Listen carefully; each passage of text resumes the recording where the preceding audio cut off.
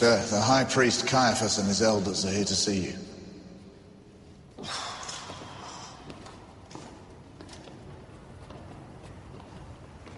Prefect, good morning. Prefect, we need your help. We have convicted a dangerous criminal. So? Execute him. We cannot.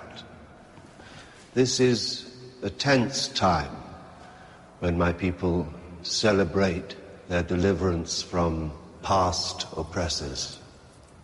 He claims to be our king and is whipping up the crowds into a rebellion that could tear Jerusalem apart. Caesar would not be pleased.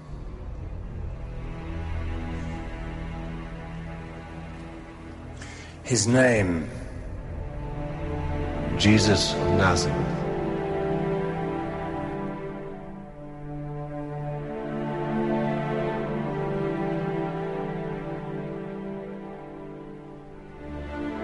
The trial of Jesus of Nazareth was completely illegal.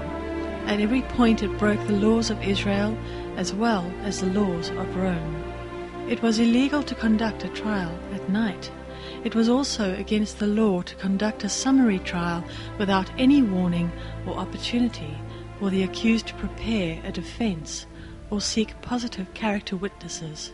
At any trial, the accused was to be granted an opportunity to prepare a defense, and heralds were to be sent out into the area, requiring anyone who knew anything positive about the accused to come forward and testify. There was no opportunity granted for appeal. There was no delay between the arrest and trial, between the trial and verdict, between the verdict and sentencing, and between the sentencing and execution. Within less than a 24-hour period, Jesus was arrested, tried, condemned, sentenced to death, and executed. This blatantly violated all due process of law. The trial of Jesus was a travesty of justice. It is a terrifying thing to be judged by the mob. Can you imagine being judged by your worst enemies? However, today let us call forth some character witnesses to testify of Jesus.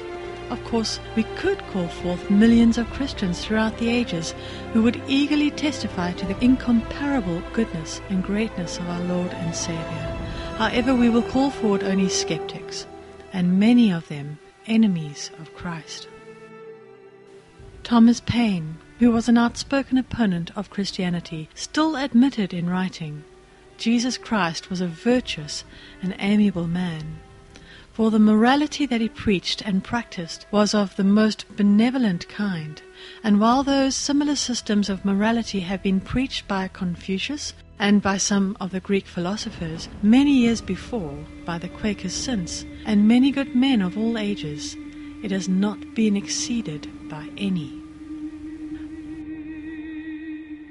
Even as determined an enemy of Christianity as Charles Darwin, who popularized the theory of evolution, had to concede in an article written for a newspaper in London. They forget or will not remember those who minimize the work of missionaries in pagan countries. They forget or will not remember that human sacrifices and the power of an idolatrous priesthood, a system of profligacy unparalleled in another part of the world, infanticide, a consequence of that system, bloody wars where conquerors spared neither women nor children, that all of these have been abolished in these savage islands, and that dishonesty and intemperance and licentiousness have been greatly reduced by Christianity. In a voyager, to forget these things is base ingratitude. Or should he chance to be at the point of shipwreck on some unknown coast, he will most devoutly pray that the lesson of the missionary may have reached thus far. On another occasion Darwin wrote, "The lesson of the missionary is the enchanter's wand. The house has been built, the windows framed, the fields ploughed, and even the trees grafted by the New Zealander." The march of improvement, consequent on the introduction of Christianity throughout the seas, probably stands by itself in the records of history. H.G. Wells, who wrote Outlines of History, is best known for his science fiction and filmmaking. However, by profession, he was a historian. Despite being a very outspoken critic of Christianity, H.G. Wells wrote, "Jesus of Nazareth is easily the dominant figure in history. I am speaking of him, of course, as a man, for I can see that the historian must treat him as a man, just as the painter must paint him as a man. To assume that he never lived and that the accounts of his life are inventions is more difficult and raises more problems in the path of the historian than to accept the essential elements of the gospel stories as fact. Of course, you and I live in countries where, to millions of men and women, Jesus is more than just a man. But the historian must disregard that fact. He must adhere to the evidence which would pass unchallenged if his book were to be read in every nation under the sun."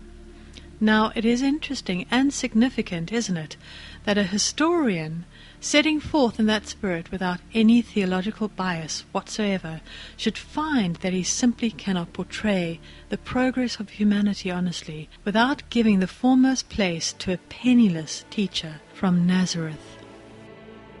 The final hostile witness which I'd like to call to testify of Christ is the brilliant and volatile journalist and writer H.L. Mencken. Mencken dipped his pen in acid whenever it came to writing on Christianity. In his work Treatise on the Gods, Mencken declared, "This historicity of Jesus is no longer questioned seriously by anyone, whether Christian or unbeliever. The main facts about him seem to be beyond dispute. It is not easy to account for his singular and stupendous success. How did it come about that one who in his life had only the bitter cup of contumely to drink should have lifted himself in death to such vast esteem and circumstance, such incomparable and world-shaking power and renown? It seems to be certain that many persons saw him after his supposed death on the cross, including not a few who were violently disinclined to believe in his resurrection. Upon that theory, the most civilized sections of the human race have erected a structure and practices so vast in scope and so powerful in effect that the whole range of history shows nothing parallel." So here we have the testimonies of some famous skeptics. They all rejected Christianity, yet they all had to acknowledge that Jesus Christ was the greatest person to ever walk the earth. His impact on history and the Bible's contribution to life and civilization are incomparable. The verdict of these skeptics is unanimous. This one, who was born in obscurity, who lived in poverty, who died in agony, became the most important and positive influence in the history of the world. No one has influenced the world for the good more than Jesus Christ.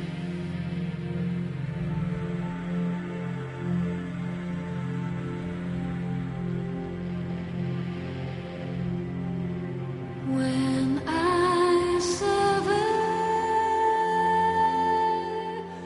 the wondrous cross on which the brims of glory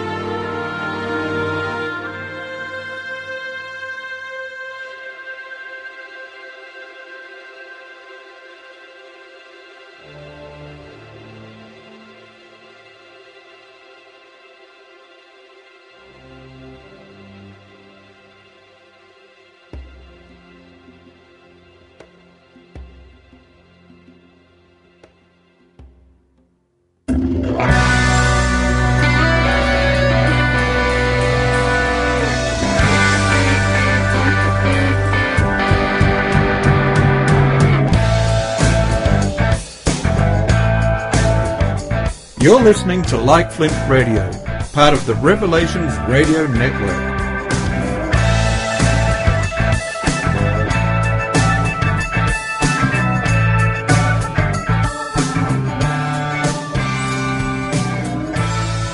Well, welcome to Like Flint Radio. This is our Easter special.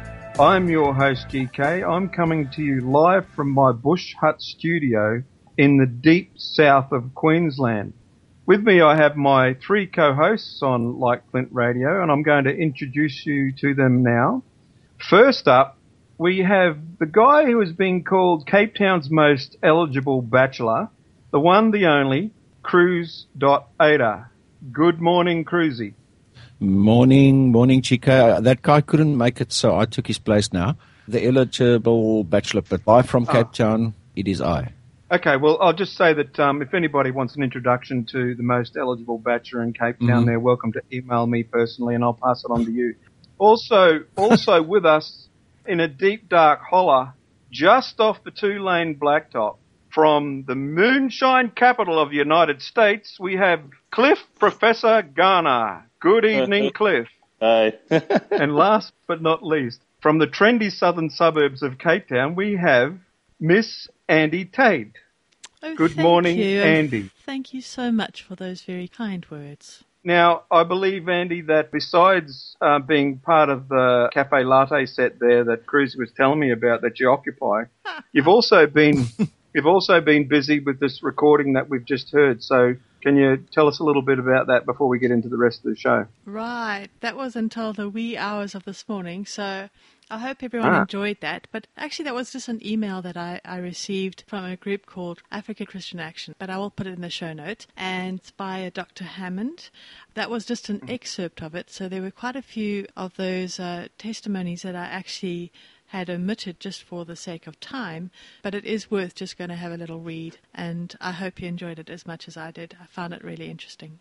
Okay, cool. So most of what we'll talk about today, because we've got some memes to discuss as well, I guess we'll put those in our show notes as well so people can go and have a look. Yeah. Okay, so we're going to be talking about Easter today, and I guess what I thought we might kick off with is what were your thoughts on Easter when you were a child growing up? So let's start with you, Cruzy. What was Easter like for you as a kid? What did it mean to you in your family growing up?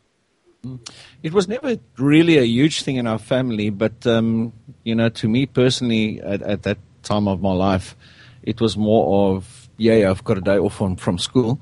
So only when I actually became a Christian, as in a saved Christian, did it actually have any meaning to me. And that's much, much later in my life. But as a child, pretty much just chocolate. And that's what it's about for some kids. And hopefully today we'll get to the real meaning of Easter, or what it should be meaning to us, and we'll delve into that a bit. Yeah. Cool. And Andy, what did it mean to you as a kid?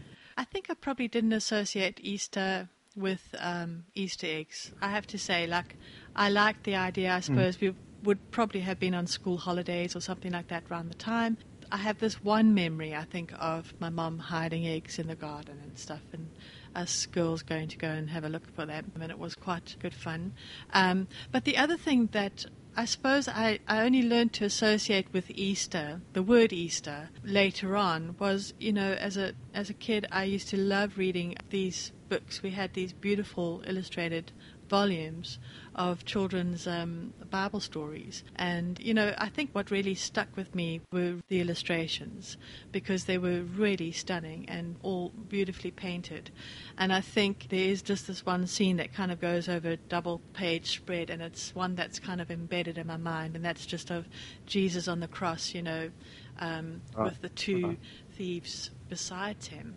And I think only later on do you kind of go, oh, okay, this is Easter, this is what it is, this is how it is. But that is an image that I had as a very young child, and I definitely did realize that Jesus had died for us. I think I got that message early on. Right. Well, the household I grew up in wasn't a Christian household, but strangely enough, it was actually basically compulsory to believe in God, and that's about where it ended, really. So Easter for me as a kid, what I remember was exactly like Cruzy. You got a day off school, but we had hot cross buns, so I always looked forward to the hot cross buns. We didn't have so much chocolate or Easter eggs, but in our household it was mainly the hot cross bun thing. So as a kid, hey, I want my hot cross bun. It's Easter, And I guess having a cross on it, I did realise that it had, a religious significance of some sort. But I think really that's about the most I can say about it as a kid. Cliff, what about you? It was always a really big deal with my family. Mom always loved doing it with the eggs, the rabbits, all that. But, we also got the story. Mom was a Sunday school teacher, and she worked with children. And that was part of the beauty of it. She taught us the story very early. And we always knew the story of Easter, the crucifixion, and the resurrection and stuff. But, actually, Easter was one of my first memories. My brother Glenn was born on Easter. And when Mom went to the hospital, I remember she was very excited and told me that when she came back, she'd bring me an Easter present. So when she came back, here was this little red thing that was crying and screaming, and everybody paid so much attention to it and didn't pay any attention to me anymore. Aww. And, well, that's the thing about being the oldest child. But I remember the day Mom brought him home, and that was it. And, we were rivals, but we were also closest friends, too. As, he's one of my first memories, I've always known the real story, too. Mom had a way of teaching kids, and I learned really well from her. Glenn was a little more of the hyperactive kid, but I was the good boy when I was young, and I was the bad one when I was older. So. And did you guys do like Easter eggs and hot cross buns and traditional things like that too? Mom used to love to get the whole basket, and she'd get every one of us a basket, and we'd have one big egg with our name done in frosting. Oh wow! And there would be a few others on that one, and so each one of us had one of those. But we'd hunt for the others, and usually those were real eggs. And then there would be some plastic ones, and there'd be maybe a quarter in them, or maybe some kind of candy or something in it. Just all kinds of different stuff. And sometimes, she'd even get the neighborhood kids involved, like some of our friends. Sometimes would be part of it. Like I say, it was a big deal with my family. It really was. And we'd have an Easter ham or a meatloaf or something, It'd be a really nice, dinner that day. And it was always a big family thing, and family and friends. The price, a life for a life to save me. The cross, more than just a piece of jewelry to hang around your neck in church on Sunday and take him off on Monday. Maybe if the cross was bloodstained, you'd realize the pain. And every day you gotta know the cross is bleeding, and it's not just a story, and it's not just a theory in your head. And every day you gotta know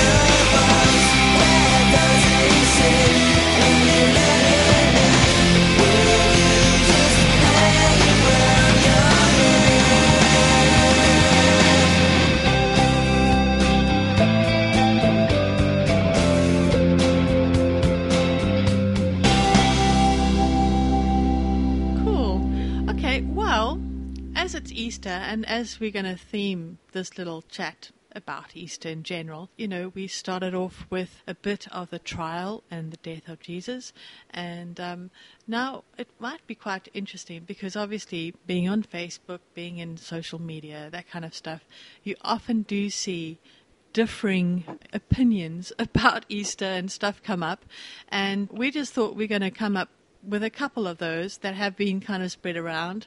Some of them are just plain funny, and some of them are not so funny, but we're going to try and just play a bit of the meme game and see how we go along. So I'm going to start with the very first one that Cruzy posted in our group the other day. This is actually from South Africans Against Dacha and Satan. I don't even know if we can possibly take that seriously, but it just says, "Parents beware, marshmallow eggs are actually satanistic demon embryos that hatch inside your child. Recent Christian studies prove beyond any doubt that marshmallow Easter eggs are a satanistic plot to infest South African children with the demons of paganry and witchcraft. Once ingested, the eggs hatch and release demonic influence in the unsuspecting Christian's life." So there we go. That very serious little meme has come from South Africans Against Dacha and Satan. And they obviously mean that figuratively. Hopefully, for their sanity. Oh, my goodness. Well, I don't know, Cruzy, because it does finish by saying, "Remember, eating even one marshmallow egg is as good as bowing before the enemy and begging for satanic penetration." Yeah. So, wait, leave that out. Cut. Oh, my goodness. All right, moving on. Carry on, Cruzy. Sorry. Marshmallows. Well, now you know. Off to a good start, guys. How do you carry on from that? I don't know. I don't know how to come back from it, but so we needed to let everyone know about this terrible thing. Please avoid marshmallow Easter eggs. They are just not good for you. Okay. So there we go.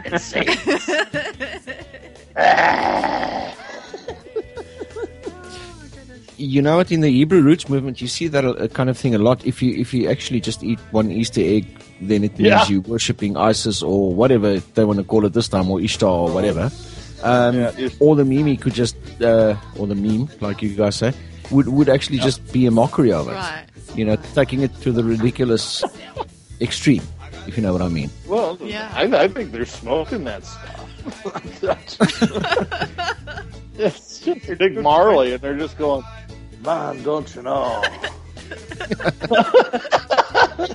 Because I gave my child a chocolate egg. He turned into the demon. Oh, sorry.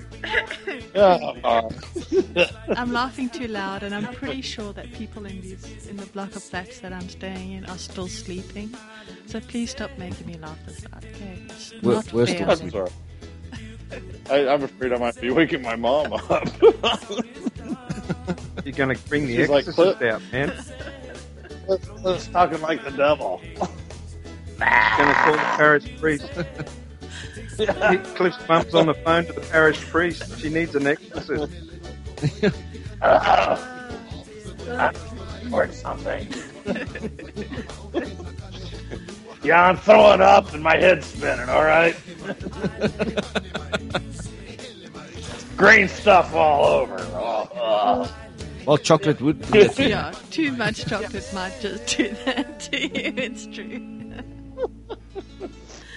Oh, boy. Well, Cruzy, you brought up the Ishtar thing that we do often see, especially, I don't know, various groups may bring that up, but I think you said earlier that you had seen it, was it on a Dawkins page or something? Or who had said that to me? Oh, I did. Oh, was it you? That was on a Dawkins page. Shall we read the little meme and then sure. We can maybe discuss it a bit? There's probably many of them, by the way, but this is just one that we found. And it's a picture of, I think, Ishtar, although I don't even know. This is Ishtar, pronounced Easter. Actually, it's Inanna. Ah, Inanna, okay. This is Ishtar, pronounced Easter. Easter was originally the celebration of Ishtar, the Assyrian and Babylonian goddess of fertility and sex. Her symbols, like the egg and the bunny, were and still are fertility and sex symbols. Or did you actually think eggs and bunnies had anything to do with the resurrection? After Constantine decided to Christianize the empire, Easter was changed to represent Jesus. But at its roots, Easter, which is just how you pronounce Ishtar, is all about celebrating fertility and sex. So there's that one. I don't know. I think there are various memes, though, aren't there, Cliffy? Oh, there's a lot of them. And the thing about Ishtar is a Babylonian goddess that was originally named Inanna, and I think that actually the being there is Inanna. And they're the same entity, actually. At least we tend to think so. And it's kind of a goddess of love and war. And now the thing is that rabbits, no. Lions, yes. That is her animal. Eggs had nothing to do with her either. She was a goddess of fertility, but eggs, especially the way that we're doing them here, had nothing to do with her. One of the stories they want to tell is that there was some kind of a human sacrifice done to Ishtar, and they would dip the eggs in blood, and that's total nonsense. There's nothing anywhere that I have ever read in any ancient ritual or magic or stories or myth or anything that has ever said that. Jim Staley is one of the ones that says it. Oh, wow. So, the guy's talking a pretty big lie, and I'm not sure where he got that one from. Wow. The thing here, though, is that what they're trying to expect us to believe, okay, is that Easter, which is the Germanic name for this, came from Ishtar in Babylon. Now, there's a long way between Babylon and Germany. The name would not have been preserved in the language because the language went through a lot of changes. For one thing, it's not a Semitic language. It's an Indo-European language. So it went through different types of development. And for Ishtar to have been just directly transferred, if it was like next door and they just borrowed the word from them, that would be one thing. But you're talking about, hundreds and hundreds of years of difference in language change. The name in English, Old English, Anglo-Saxon English, as it was recorded in about, it was the Venerable Bede, that supposedly the one that says that the name Eostre, or Eostre, is the name of a Germanic goddess. He said that about, I'm pretty sure, about 600 AD. And the Germans were starting to be Christianized around 500 AD. This is kind of like a little bit after the time of King Arthur. And it's really kind of funny because he's the only person that ever mentions this goddess, Eostre. Okay. He's the only one. And he's the only one that ever talks about Ostara, which would be the continental German version of the same name. He's the only person anywhere to talk about this being a goddess. Is it possible? Well, of course it's possible. The Venerable Bede, he's respectable. And we learn a lot of things from him. But there's also a reason why he may have made this up. To show that the gospel could even purge the evil out of something like that and make it an acceptable term. And a lot of people think that that's the case nowadays. Now, there's disagreement, and for good reason. But we don't know. See, that's the thing, that we don't know, and everybody wants to conflate this into being, it's absolutely true. And it's like, no, it's not. It's debatable, highly debatable. Guys, just in support of what Cliff's talking about there, can I just share a bit of an article here? And we will put this in our show notes because it is a really, really good article that I posted in our group, and it's an article by Bill Muhlenberg, and it says Easter of pagan origins ? And I'd like people to go and probably read the whole lot, but just to support Cliff in what he was saying there, Here, Bill quotes Dr. Jonathan Safati.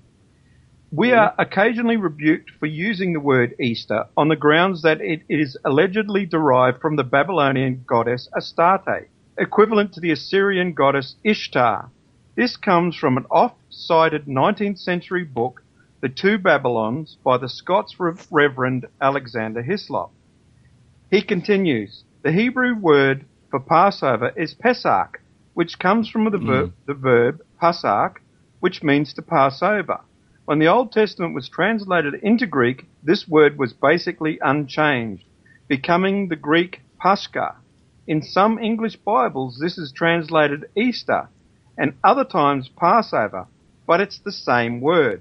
Most other languages have the same word for both, e.g. Latin, Pascha, French, Pasques, man, my French is gone, so forget it, Italian, Pasqua, and Dutch, Pasen. English also retains this word in expressions such as Paschal Lamb. So where did the word Easter come from? Does the word Easter come from paganism? The answer is a clear no. Hislop's research is very shoddy in many places. He tries to see paganism everywhere on even the flimsiest grounds. In this case, he imagines a connection between Easter and Astarte purely on the basis of sound similarity. Now, a lot of people make that mistake, so we must always, all of us need to be aware of that one. Continuing, with not the slightest trace of linguistic connection or any borrowing. By this spurious method, one could connect the Potomac River with Greek Potamus, although there is no connection between the Native American and Greek word. In reality, the word Easter is really Anglo-Saxon, sometimes Estar, not Babylonian. It was a common word for both Passover and Easter.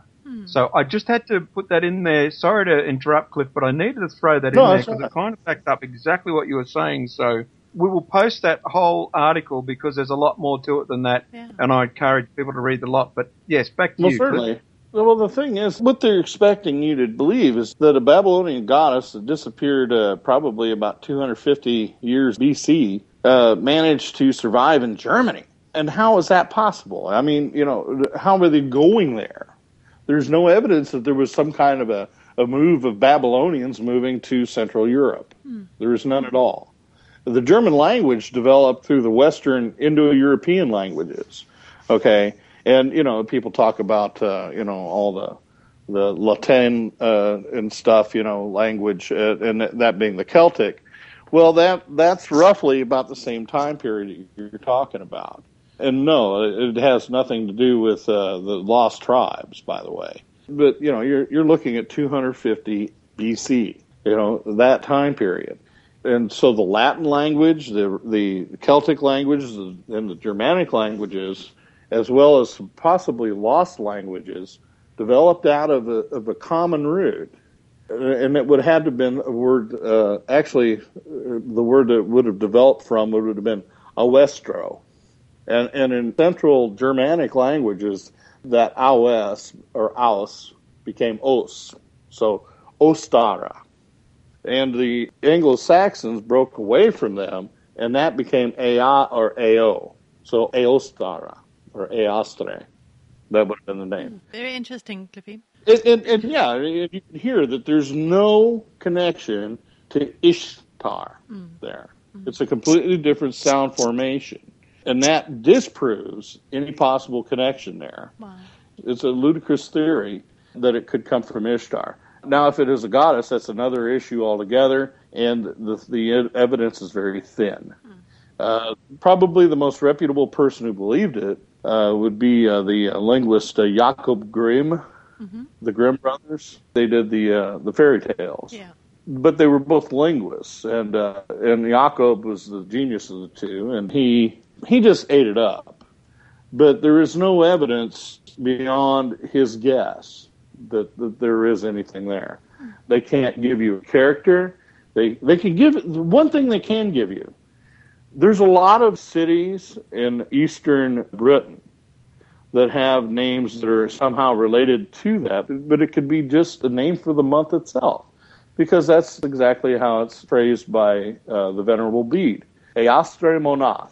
Easter month, which would be the time right after the equinox. And that's exactly what it is. So that is what they're talking about. They're talking about the springs begins this month. And it's April. And in German, the original name was Ostermonat. And you hear how the monat and not monath. That shows the shifts in the two languages, how they changed. So Grimm bought into it, hook, line, and sinker, but he was looking for proof of some kind of a mythology or folk legends or whatever that he could find anywhere he could find them. And I think that maybe he was just a little bit too eager to add that in and count it. And there's enough evidence for it. But there are cities like there's a village called Eastry. I think it's in the eastern area. Also, you know the Ostrogoths? Yeah, the Ostrogoths. The Ostrogoths? Okay, well, see, their name is also related to that. And so they think maybe that the name meant the Goths of the rising sun, but definitely the East Goths. It definitely meant that. And, of course, the Visigoths would have been west. And those are actually misnomers that were assigned to earlier people that probably shouldn't have been put to the earlier ones and should have been for the later ones. But at the same time, they kind of conflated the two together. This is a lot more complex than that. Right. But the word Ostrogotha, those two words together, that Ostra and Ostara and Eastre are all related. Okay. And they're related to the word east. So anyway, that's the language lesson for the day, I guess. Excellent. Well done. No, that was very good. Does anyone else have any questions there for Cliff? No, I'm ready to move on to our next meme. Okay. Can I tell a quick joke? Sure. Please go ahead. What do you get if you pour boiling hot water down a rabbit's hole? Hot cross bunnies. No, cruisy. Give me. I found Constantine. Cool. As if he was missing. Yeah, was he missing? This is from the wonderful brothers at outcryministries.com. Mm-hmm. This is the heading, Constantine. He changed the Sabbath from the 7th day to the first day, the venerable day of the sun. Uh-huh. Adopted pagan festivals and did away with Jehovah's feasts, Leviticus 23. Arrested and killed many who observed biblical times and seasons. Hitler also did that, in any case. He basically invented Christianity, according to this. Wow. Set up pagan traditions like Easter, Christmas, etc.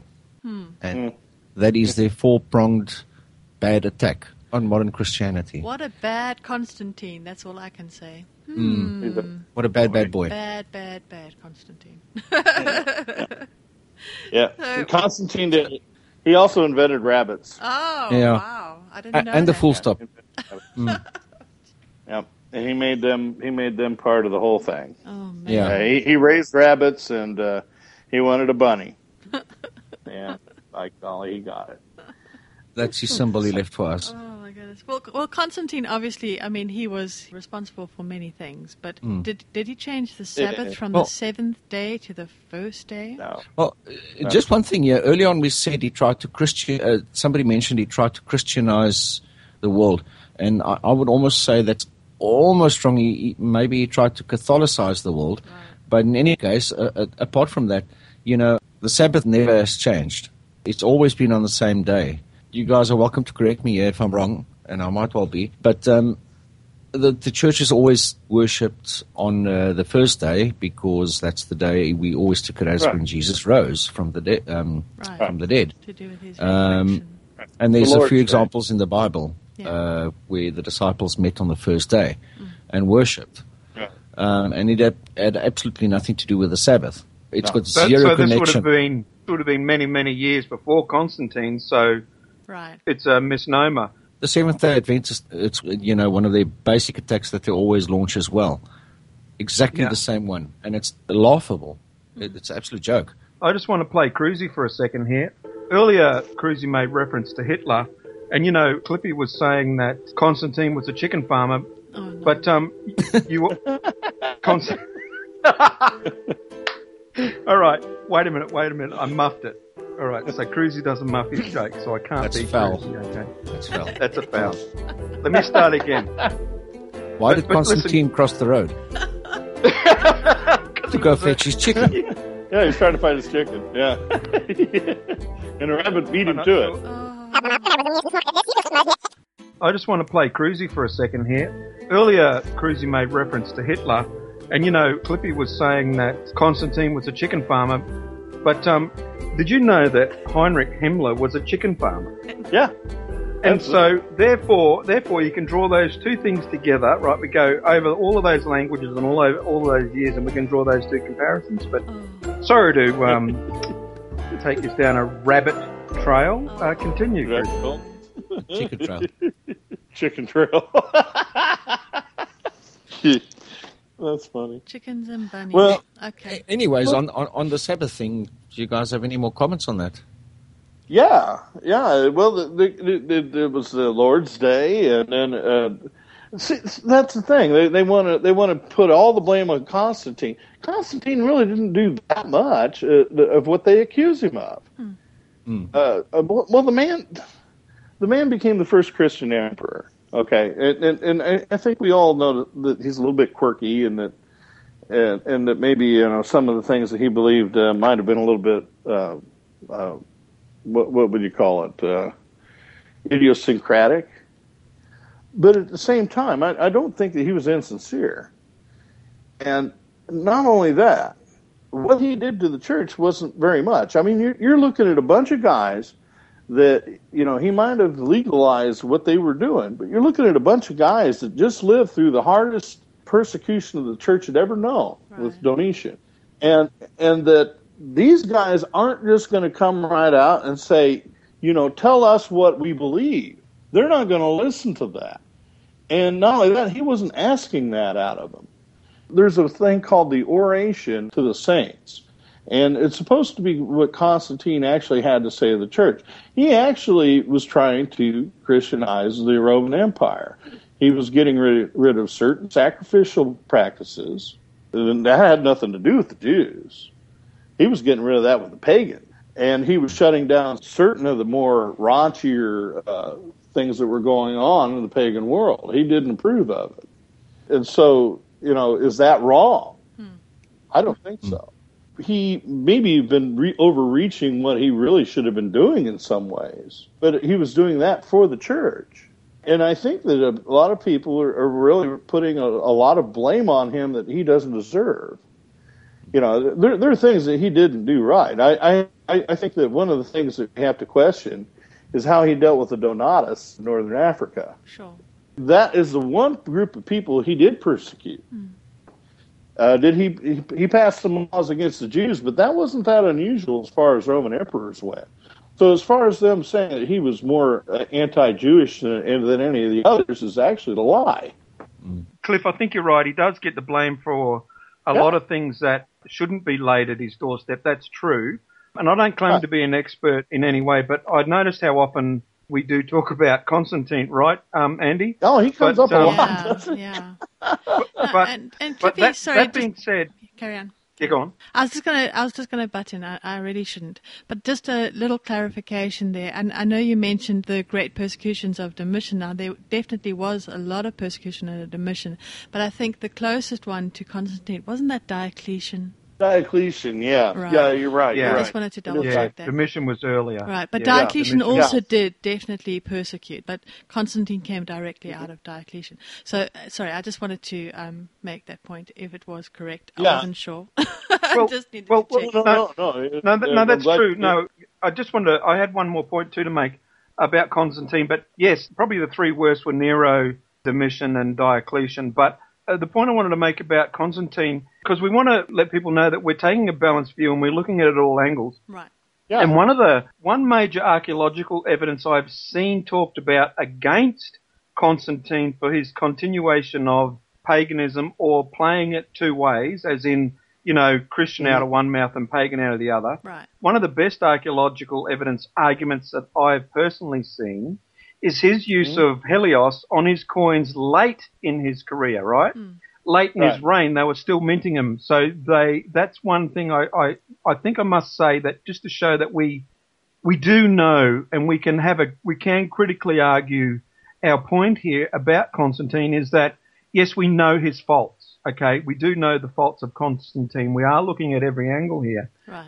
And I'm going to let Cliffy continue, but the point is that there are a lot of things that are laid at his doorstep that should not be, that are incorrect. But anyway, I just thought I'd bring that in to say that we do half know what we're talking about, if I can put it that way. But anyway, sorry, Cliff, carry on. Well, actually, we argue about it all the time. And personally, my opinion has been changing really pretty much since confronting the Hebrew roots people. But with the Constantine thing, that was one of the things that they were using to get to me.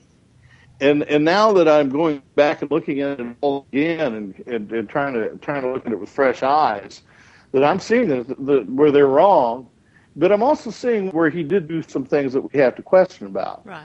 But at the same time, they're not the things that they're talking about. They're picking on things that aren't even valid, things to attack him on. So, this is where we really get into problems. And where Constantine has problems is things like the use of the sun later on. But there are things the church did do before Constantine with the sun, and it really had a lot to do with the Son of Righteousness, who comes out of Isaiah.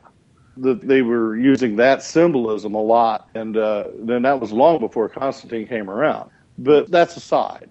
Where Constantine comes in, he's not going to bring in Easter. I'm sorry.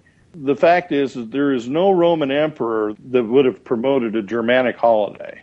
That is one of the most ludicrous things they could even start in on. Has anybody found anything about Constantine and the bunnies? Because I've read that, and these people will actually put that out there with a straight face. And it's like, are you kidding? You're joking, right? You're not joking. Oh, my God, you're actually serious. But here's the question. Would the Hebrew roots guys be okay with it if we celebrate Easter if it had a different name? And I've asked them that question before, and I've never had a straight answer. Well, let's call it, I don't know, Coffee Day, whatever. Resurrection Resurrection weekend, whatever. Oh, okay, there we go. Would they be okay with it then? So it's all based on the name. So I think what we're looking at is actually more political in the long run. I think what they're looking at is that they want to accuse the church of being pagan and abandon the faith as we've known it and go with this legalism and replace it. It's a new gospel. It's the same thing with Christmas, isn't it? Because they always say you try to appease the pagans by leaving it on the 25th of December.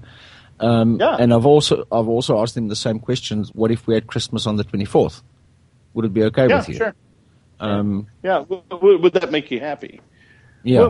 How about them, talking about Halloween and then promoting Purim with cross-dressing and other kind of costumes? Cross-dressing is an acceptable thing in Israel for Purim, and they want to promote that? It is interesting how Constantine does get the rap for a lot. I mean, he certainly was no shining saint, I don't think. I mean, considering all the conspiracies against his own family and everything else that kind of went down with him. But, we also need to be just very, very careful that we don't just kind of find things to suit what we're wanting to hear. And I think that's what often seems to happen on Facebook is that, these little memes fly around. They're very easy to share, and I think your average Christian out there probably doesn't take the time to really just go and, look a little further than just a meme that looks like, that sounds like it's authentic, So I suppose it's, it also comes back to us. It's an indictment on us, actually. We need to become a little bit more responsible in what we put out there. So that's just a little off the cuff thought. Well, let's. We've probably discussed that enough. Just the next point there. We've spoken about the adopted pagan festivals in this meme, but it also says they did away with Jehovah's feasts. Now, can you guys show me in the New Testament where we are obliged to keep the feasts as a Christian? Paul clearly says it. Any verses? No, I think the two main, can we call them sacraments, that Christians, you could argue, are obliged to keep are communion and baptism. But outside of that, Now, and that's part of the new covenant. Exactly. Yeah, the new covenant. Exactly. But, and both of those will have echoes in the Old Testament, but I think that's about it. Certainly. What do you think, Cliff? Yeah, I agree 100%. Those are the only two sacraments that keep coming up when new churches start. It's like, how do we deal with communion? And what do we believe on baptism? Those are two really big key things. But that's part and parcel of being a Christian church. Baptism is a, I don't want to call it the initiation, but it really is the moment in which you are accepted within the body of Christ, and that's what you're baptized into. And the commemoration of the Last Supper, the agape feast is what they used to call it. I mean, there's so much in there that Paul talks about. They talked about. I think you probably remember when you were younger, people used to say that you can't take the communion unless you're worthy, right? And it means they're saying since you didn't sin, well, we're all sinners. I mean, who is truly worthy? Only Christ is worthy. Right. So really, what he was talking about, and if you look at the context of it, Paul was talking about taking it in a worthy manner. That the people that were taking it were, they're getting drunk and they're having fights and they were arguing about who brings the wine and who brings the food, right? Some people get nothing, and some people would sit there and be gluttonous. It's like no. You don't do it that way.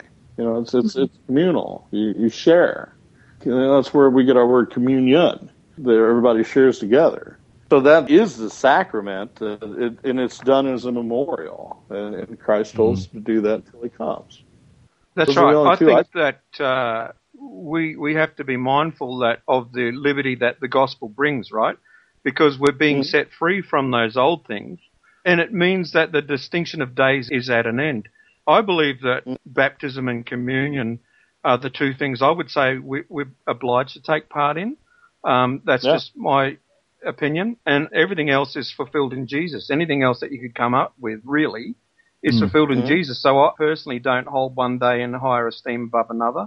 And no need to. Or event, to be honest, event or day or whatever, because, Paul said in Romans 14, verse 5 and 6, now I know there are arguments for and against this, and you must read it in context and study it for yourself, but he says one person regards one day above another, another regards every day alike. Yeah. Each person must be fully convinced in his own mind.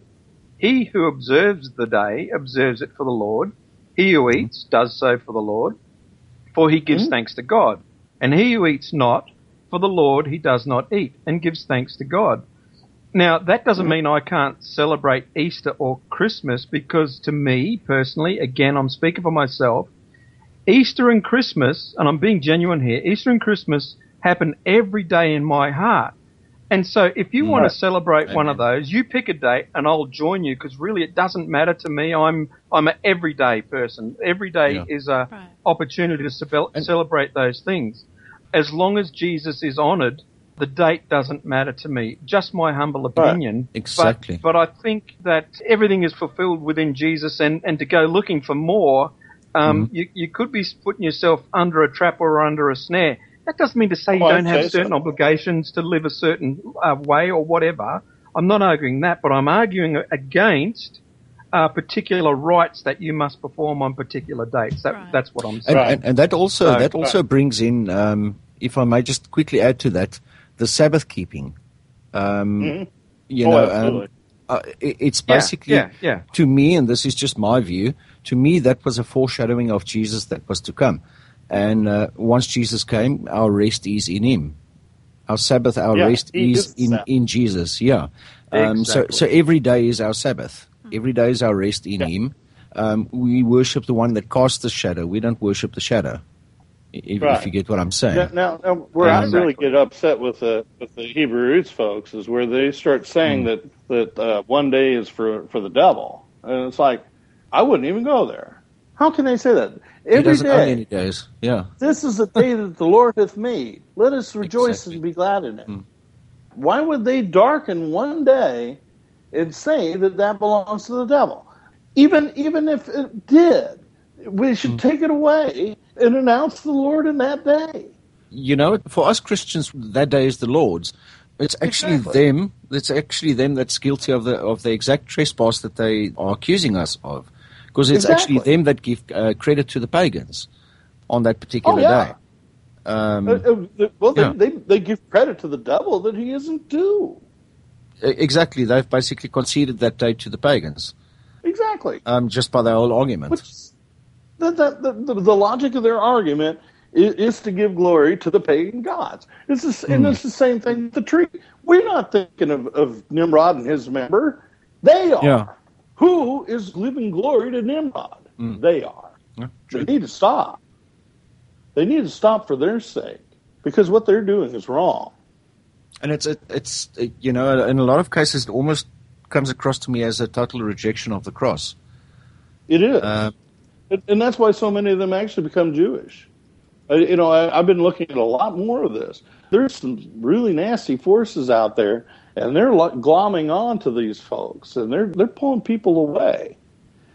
And there's some pretty good evidence that some groups like Jews for Judaism, which is an anti-missionary group, is glomming onto them. Look at Nehemiah Gordon. You know how he takes Christians' money and he talks out of both sides of his mouth, but he's basically pushing people to become Jewish. Yeah. Well, even a guy like John Agee, as far as I know, it was him that basically said we don't need to evangelize Jews. He's going right there with. Not Khan, the other one, the Blood Moons guy. Mark Biltz. Biltz, yeah, exactly. Yeah. And he says exactly the same thing. And it's like, that is not the gospel. Which has also been... something else. Yeah, and that's also been thoroughly debunked by Chris Roseborough from fightingforthefaith.com and Chris White as well. Those two, and also Dr. Brown. Yeah. Dr. Brown, he's a Messianic Jew.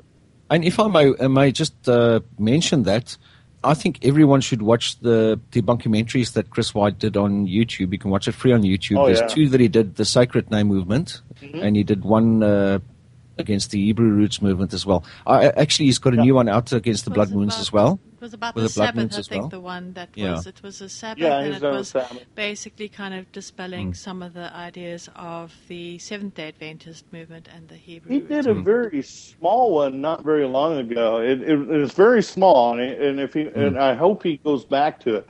But on the Lost Tribes. Okay, yeah. The 10 Lost Tribes of the Jews. I hope he goes back to it, because he did a really good job of what he did. And he didn't do much. All he did is he found a really good article by Chuck Missler that debunked the 10 tribes. I've been doing a lot of research on that just recently, and the fact is that they aren't lost. Well, yeah. Actually, what it is it's become one of these great excuses from Judaism to morph it to a different direction away from a Messianic Christianity. And it's a way of denying it and saying, well, since these lost tribes haven't come back, the Messiah hasn't come. It's become a big excuse. And so you get people like Staley and stuff, they're conflating this into a doctrine and saying that because we become Christians, we are grafted into Israel through the tribe of Ephraim. It's almost like a whole different gospel that they're preaching, right? This whole movement. It really is.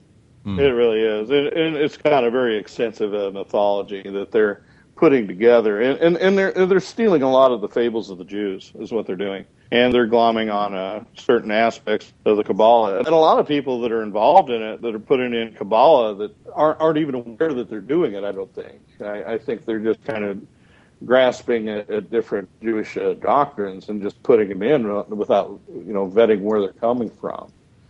And I think that's the case a lot of the times. It's just amazing how intellectually dishonest so many of the leaders are in the group. It's shameful. A lot of false prophets. You got the Blood Moons thing, which is really a continuation of the 2012 thing. I still see a couple of memes and even prophecies, dare I say. When I say prophecies, I'm talking about those who are very influenced by this stuff, prophesying that, know, we've got the moons in alignment, this in alignment, therefore God means this, and so it does get crazy. Right. I wanted to just bring up, if you don't mind, just two little points, maybe if we can just go back to the Easter Christmas thing, because I was thinking about this, and I know that I've probably mentioned it before. One is just, we can't deny that I think, while I don't believe that, as Christians we're getting involved in paganism just because we want to celebrate Easter or want to remember Jesus at this time and what he did for us, which I think is just the most astounding, most amazing thing, and certainly is the most meaningful part, I think, of my own Christian walk. But there's no denying that commercialism hasn't, kind of stepped in as well and taken over many aspects of these things. Right. But that doesn't mean that that's what it's all about for us. And I think we need to be able to separate these things and not kind of meld them all into one and kind of paint, all Christians that decide to celebrate as being, part of some pagan ritual, part of some commercial ritual, et cetera, because actually I think it's really easy to be able to separate ourselves from it if and where needs be. And so we need to be very careful not to just kind of, throw the baby out with the bathwater, as it were, and just dump us all into this ridiculous box, So it's also, the Easter thing is also the one day in the year where on a big, huge scale you can sort of announce to the whole world the resurrection of Jesus. Absolutely. When atheists or whoever thinks about Easter, what they think about is Christ's resurrection. They don't think about the pagan thing because they don't read the Hebrew Roots movement literature, I'm sure. I'm speaking in general now. Yeah. What they generally think is, whether they believe it or not, is Jesus Christ. And that's the one day in the year that we can really, really just get it out there for you. Not that we shouldn't do it every day, but I'm just saying... No, it is a good point, Cruzy, because it is a very good point. In Australia, Christmas and Easter will be the only two times in a year that many people will go to church. And if they do go to church, perhaps they'll get the opportunity to hear the gospel. The gospel, man. The gospel. There we go. There we go. That's the gospel hospital. The gospel is those who are sick. The gospel. Get a chance You've just made up a new word. That's the gospel. Yeah. There you go. That's good. I just made up a new word. Plagiarism. The gospel. But the gospel is for those who are sick, so go to church. This Easter, go to church on Christmas, and perhaps you will get a chance to hear the gospel. Now, it won't be preached in all churches, but there are many with it where you will. So I agree with you, Cruzy. Yeah. Well, my last point, just before we get on to other stuff, but my last point there is just, for those of us who do have conviction about any of these things, I say follow your conviction. Do your research, right? Do your research. Make sure that what you are convicted about is not just being influenced by something that's not valid. So I would say go and do your research. And if after your research you're still convicted, then follow that conviction. Be true to that. I think what we need to be careful of, though, is let's not force an opinion on somebody else. So just as we feel free in certain things, I mean, there's certain things about Christmas that I have conviction about, and I'm following that, and I'm free in that. So I don't mind if people joke about it. I don't mind if there's all this kind of banter about it.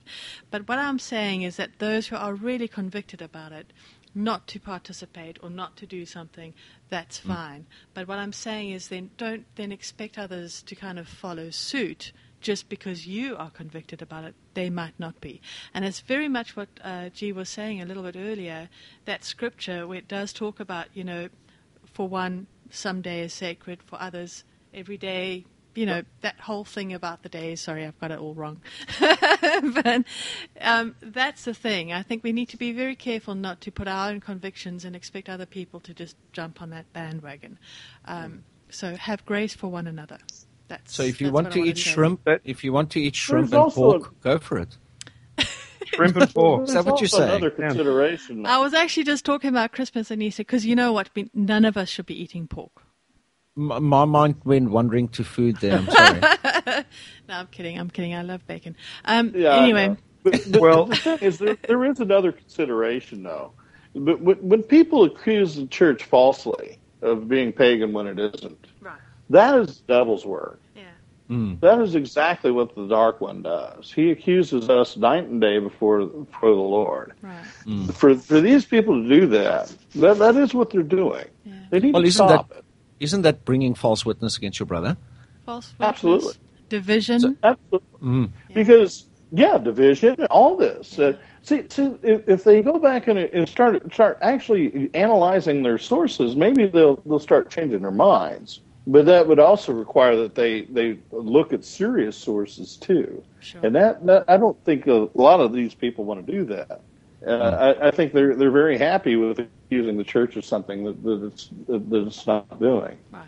There's problems in the church, but we need to address those, not mislabel the problem. Just like with Constantine, accusing him of writing the canon of the Bible is false. Right. Leave that alone. Right.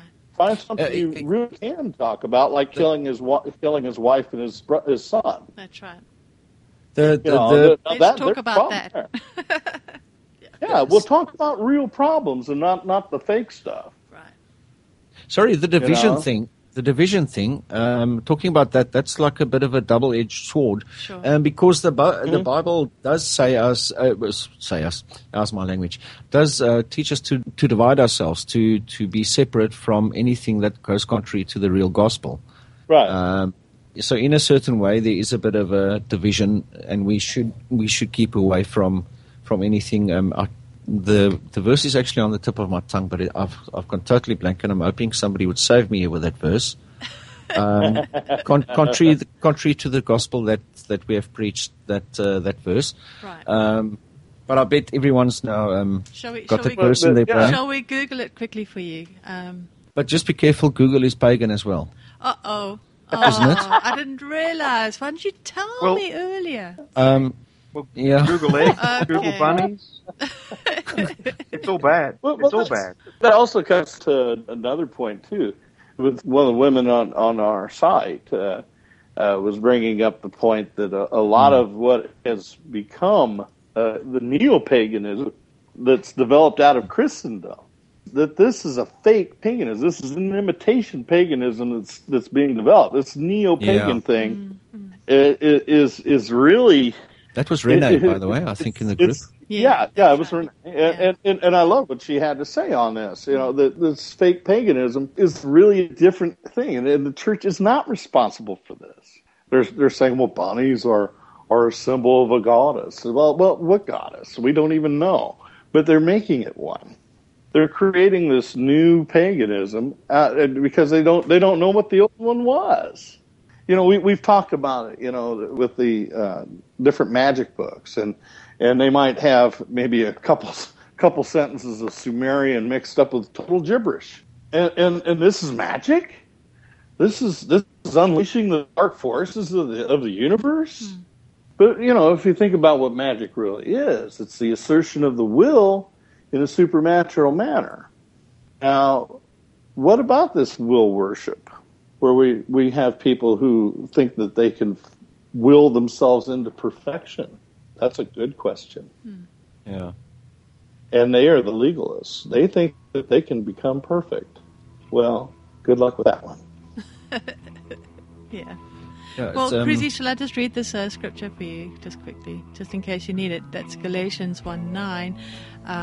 As we have said before, so now I say again, if anyone is preaching to you a gospel contrary to the one you have received, let him be accursed. For am I now seeking the approval of man or of God? Or am I trying to please man? If I were still trying to please man, I would not be a servant of Christ. So, yeah, very good. Exactly.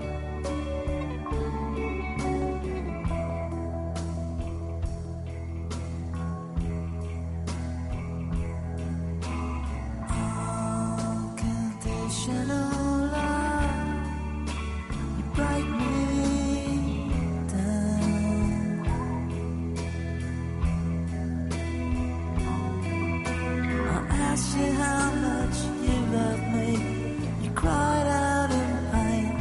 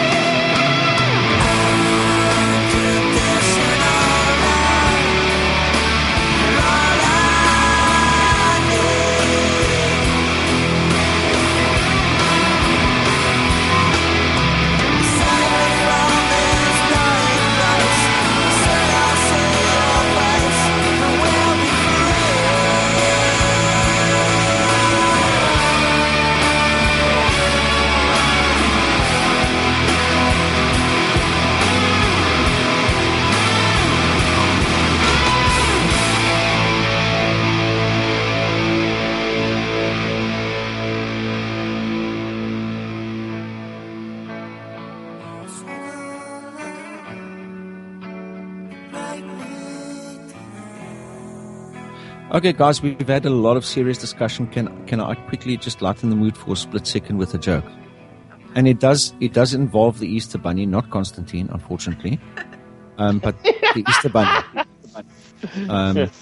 In any case, yeah. I'll call him the Easter Bunny. That's how I've met him and know him. You know. Okay. So this lady's driving down the road late at night, and she sees something hopping in front of the car, and she accidentally heats it, and you just see a bunny flying and Easter eggs flying all over the show. So she jumps out the car and she sees, oh no, there's the Easter Bunny lying dead in the road. And a guy stops behind her to help her, and they're both standing there. Poor Easter Bunny is totally dead, and she eventually says, I think I've got something that can help. So she runs to her car and she takes out a can and she sprays it on the bunny, and he jumps up and he hops 100 meters down the road. For the Americans, that's 100 yards down the road, close enough. And he turns around and he waves, and he hops another 100 yards down the road, and he turns around and he waves, and he hops another 100 yards down the road, and he turns around and he waves. And the guy thinks to himself, this is amazing. And he takes the can from the woman and he reads it, and it says, adds new life to dead air and adds permanent wave. This is the part where you guys laugh.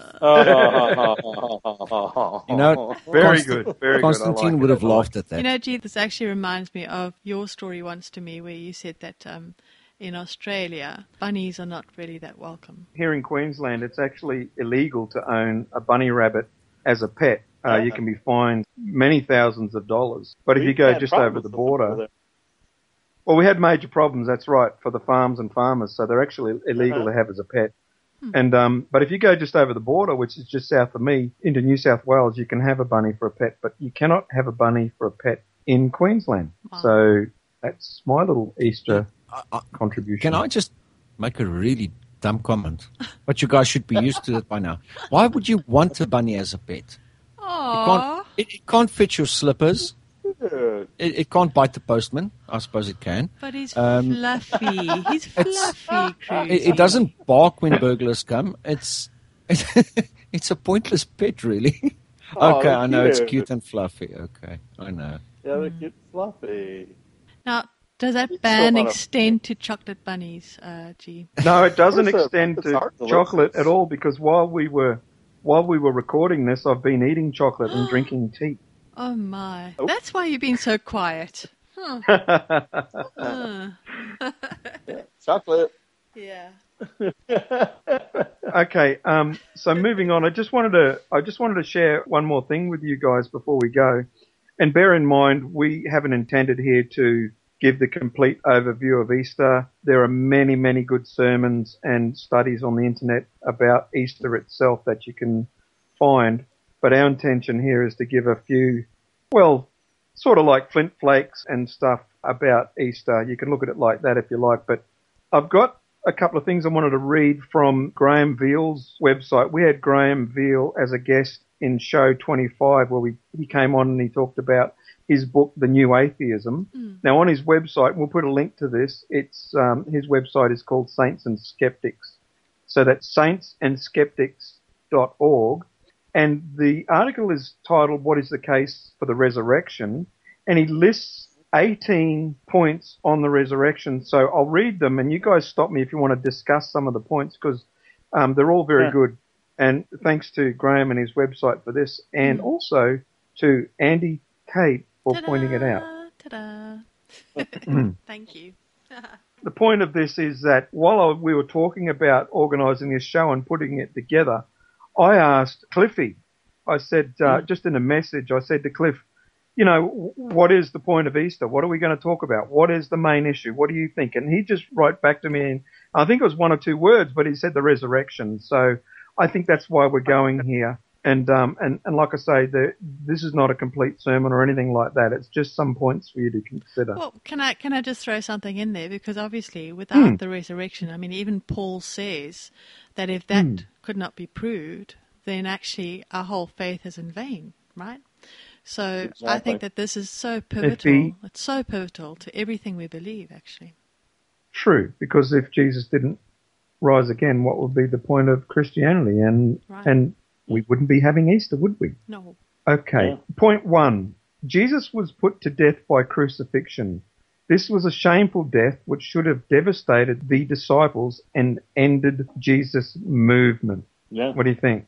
Well, yeah. And a lot of the heretics over the years have said that, no, he couldn't die that way. And that way, said that, he didn't come in his body.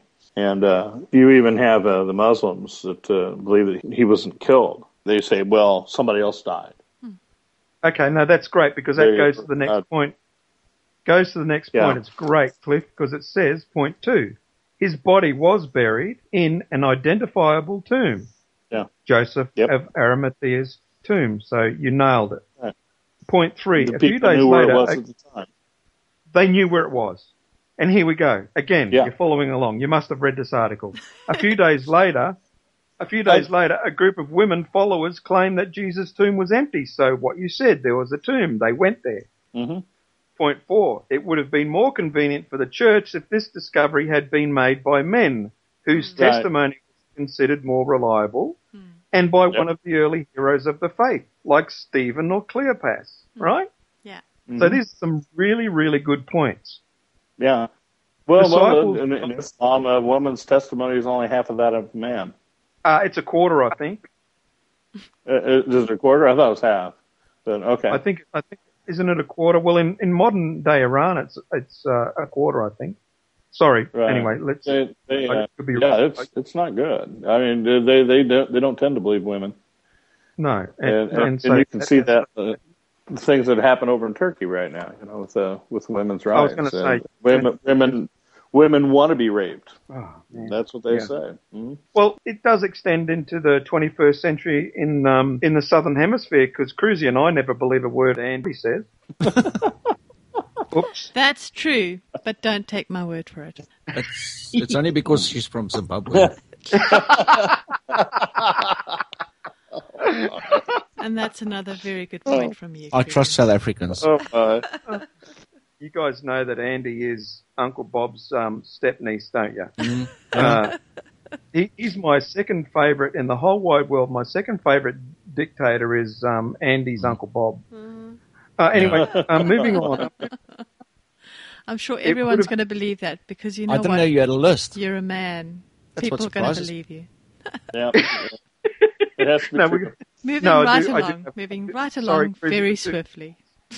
Sorry, Cruzy, I do have a list. He's my second favourite African dictator, and that's her step-uncle. The disciples were not expecting Jesus to be resurrected. Jews had many other ways of conceiving life after death. The disciples could have claimed to have seen Jesus' angel or his spirit in heaven, or that Jesus had been translated into a star. It was decidedly odd to claim he was resurrected from an identifiable tomb. Okay, so bear in mind these are cases for the resurrection, right? And that this is the historical method that is being used here to support this case for resurrection. So that's why we're talking in this manner. That's why he's putting them in this manner. Go back to the Gnostics again. A lot of them said that what they saw was a ghost, right? And there wasn't an actual physical body. That he couldn't be a physical body, or that if he was, it would not be subjected to the death, and then consequently the resurrection would have been something else, and he would have appeared in a different form. And multiple appearances took place in which people who had known Jesus well believed they had seen him alive again. Mm-hmm. Point 7, Paul, who initially persecuted the early Christians, became a follower of Jesus as a result of believing he had seen the risen Jesus. How about that? Mm-hmm. Yeah. Hey, that's James, a big one. It is a big one. Paul is a big one. You'd agree, Cruzy? I think Cruzy's making coffee. Cruzy's sipping coffee. Sipping coffee. But there's a lot of people that have problems with Paul all around. In fact, you get certain factions within the Hebrew roots movement that claim that Paul's a false prophet. Yeah, it was a heretic. Yeah. Well, yes, there are certain segments of these groups who would prefer to rip out all of Paul's writings. That Constantine meme, that the last point, which I sort of skipped over, but it wasn't really necessary to discuss it at that point, was that he invented Christianity. And that's also what they say about Paul. Right. Yeah, Paul's too Jewish to be good for the church, and then at the same time, he's too pagan to be good for the church. Nobody likes Paul. If they want to alter the Bible, where do they go? They go to him and they start clipping. Yeah. Yeah. Point 8. James, the brother of Jesus, who was not a follower of Jesus before the crucifixion, became a follower afterwards. He also became a leader in the church in Jerusalem and was put to death for his faith. 9. The Christian movement started in Jerusalem, where Jesus had been crucified shortly after the crucifixion. And usually it would have to go somewhere else because they wouldn't believe it. Exactly, yes. 10. The message of the early Christians focused on the death and resurrection of Jesus' resurrection could only mean that Jesus' body had been raised from the dead, because that's why they focused on it, right? Yeah, and some of the other things had to tally up. The empty tomb had to tally up. The testimony of the women had to tally up in order for people even to be able to discuss it. The Jewish and Roman authorities had a real stake in making sure that body stayed there, and it didn't. Yes. Yes. And that's where it goes into the problems. The Jews claim that to this day they claim that the apostles stole the body. Some Muslims also do. Yes, they do. Yes. Or they had a body double. A double. Somebody that looked like him. Or someone who looked like him. Oh, yeah. Yes. I've heard all kinds of nonsense. So someone who looked like him but also had like holes in his hands and stuff like that. Wow, that's quite something. Yes, they put a different person. Stayed dead and they had to steal the body. Really, they don't know what they want to claim, because actually the Quran does say that the gospel was in their hand at the time of Muhammad, but they were mistranslating it. Wow. That's the thing. So the Bible is as it was at that time. So they have to support that. It was there, and now they have to read it for what it was, because it hasn't changed. That's one of the nice things about going through textual criticism, is the fact that we can prove that it's there. And Cliff, there are more points coming up to do with the tomb too. So, 11, the early Christians met on the first day of the week and not on the Jewish Sabbath. Something about the Sabbath was significant to the first Christians. 12. What was that? Sorry. Yep, sorry. That's what's Constantine's fault. Yep. He went back in time and changed everybody's thinking. Yeah. He's a time traveler. Oh. 12. The early Christian church had a highly exalted view of Jesus, as we should have to this day. 13. The early Christians were willing to die for their faith, as some of our brothers and sisters are to this day. 14. There was no attempt to venerate Jesus' tomb, the tomb of Jesus. So that's another point about the tomb. Now here comes a really good one for you, Cliff. Point 15. Jewish apologetics claimed that the disciples stole the body. So Jewish critics agree that the tomb was identifiable and empty. Yep. Aha. So there you go. And that goes towards proving the point. Exactly. Point 16. The early church grew in a Hellenistic context that would have been hostile to the idea of bodily resurrection. Gentile philosophers wanted to escape the confines of the body. They didn't want to be trapped in their bodies forever. Very interesting. Oh, yeah. Well, the body was a burden. And not only that, their vision of the afterlife was that you didn't come back to earth. You went to the Elysian fields, or you went to some form of punishment. So that was actually contrary to anything that they were going to learn elsewhere. But yeah, you have the Platonic ideals that were very prevalent, and that a lot of the points of Gnosticism came from that the body was dirty and vile and everything else. We wouldn't have a resurrection body. Yes. We would come back as shades, and that would be it. So this was all counter to the logic of the time, both Jew and Greek. It's fascinating. Wow. Right, because, point 17, It is unlikely that the later church invented the story of the empty tomb, so let's not blame Constantine. Mm-hmm. Exactly. Bodily resurrection would mainly have impressed Palestinian Jews and not later Hellenistic Christians who struggled with the idea that they would have resurrection bodies too. So the preaching of a resurrection could only have started with the first Jewish Christians in Palestine. Mm-hmm. The Jews would have other problems. The manner in which he came back. They weren't expecting that at all.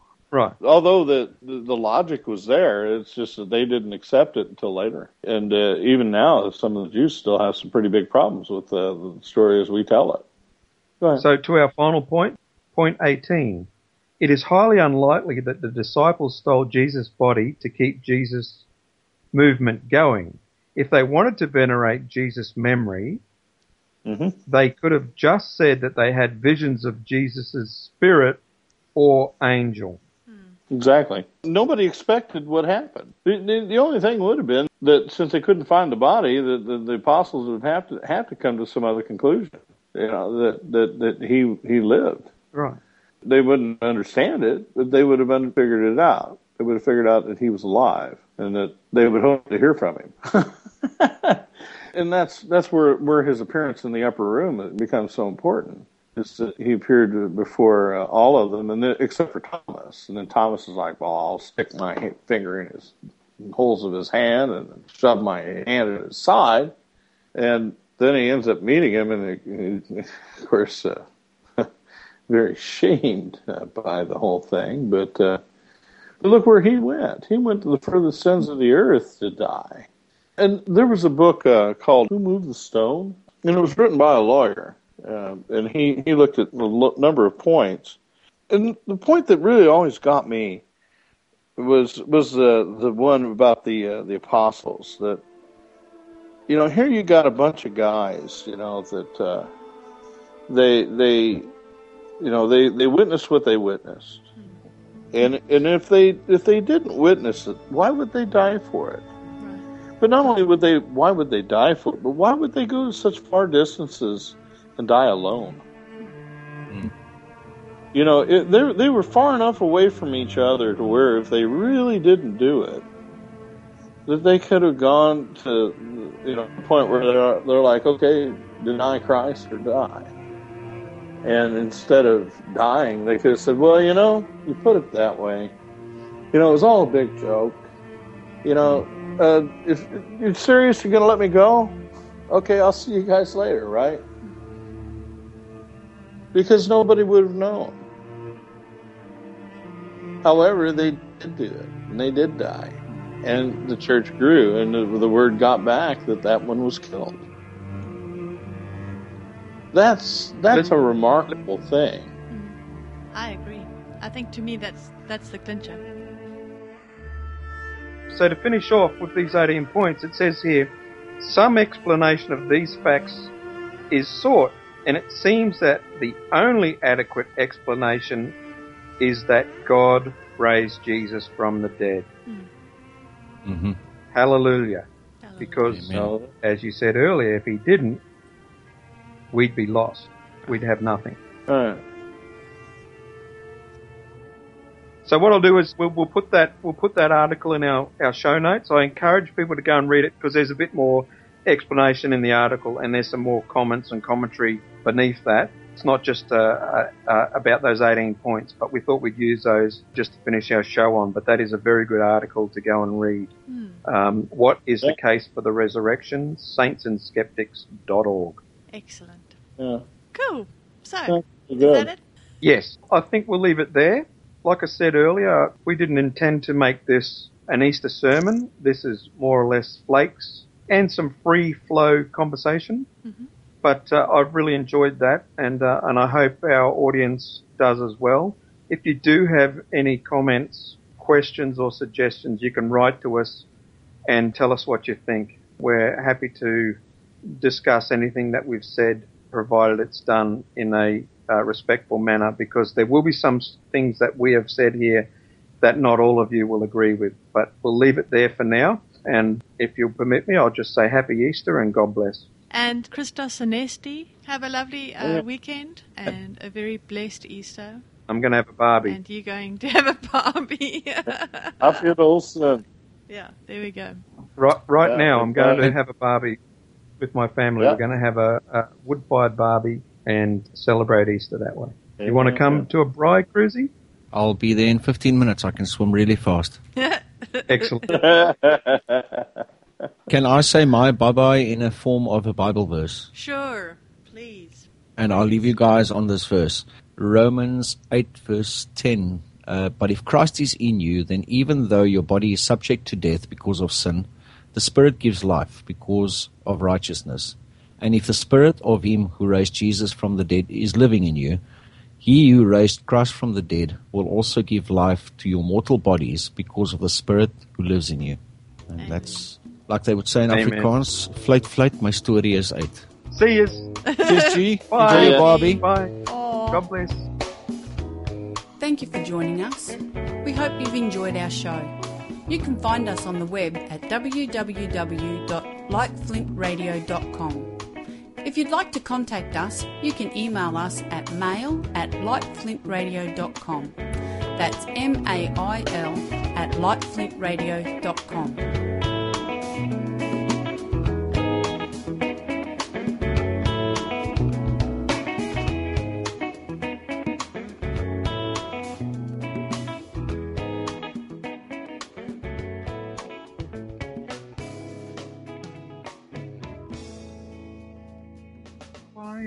Jungle. I win my way. GK I win my way. I win my way. I win my way.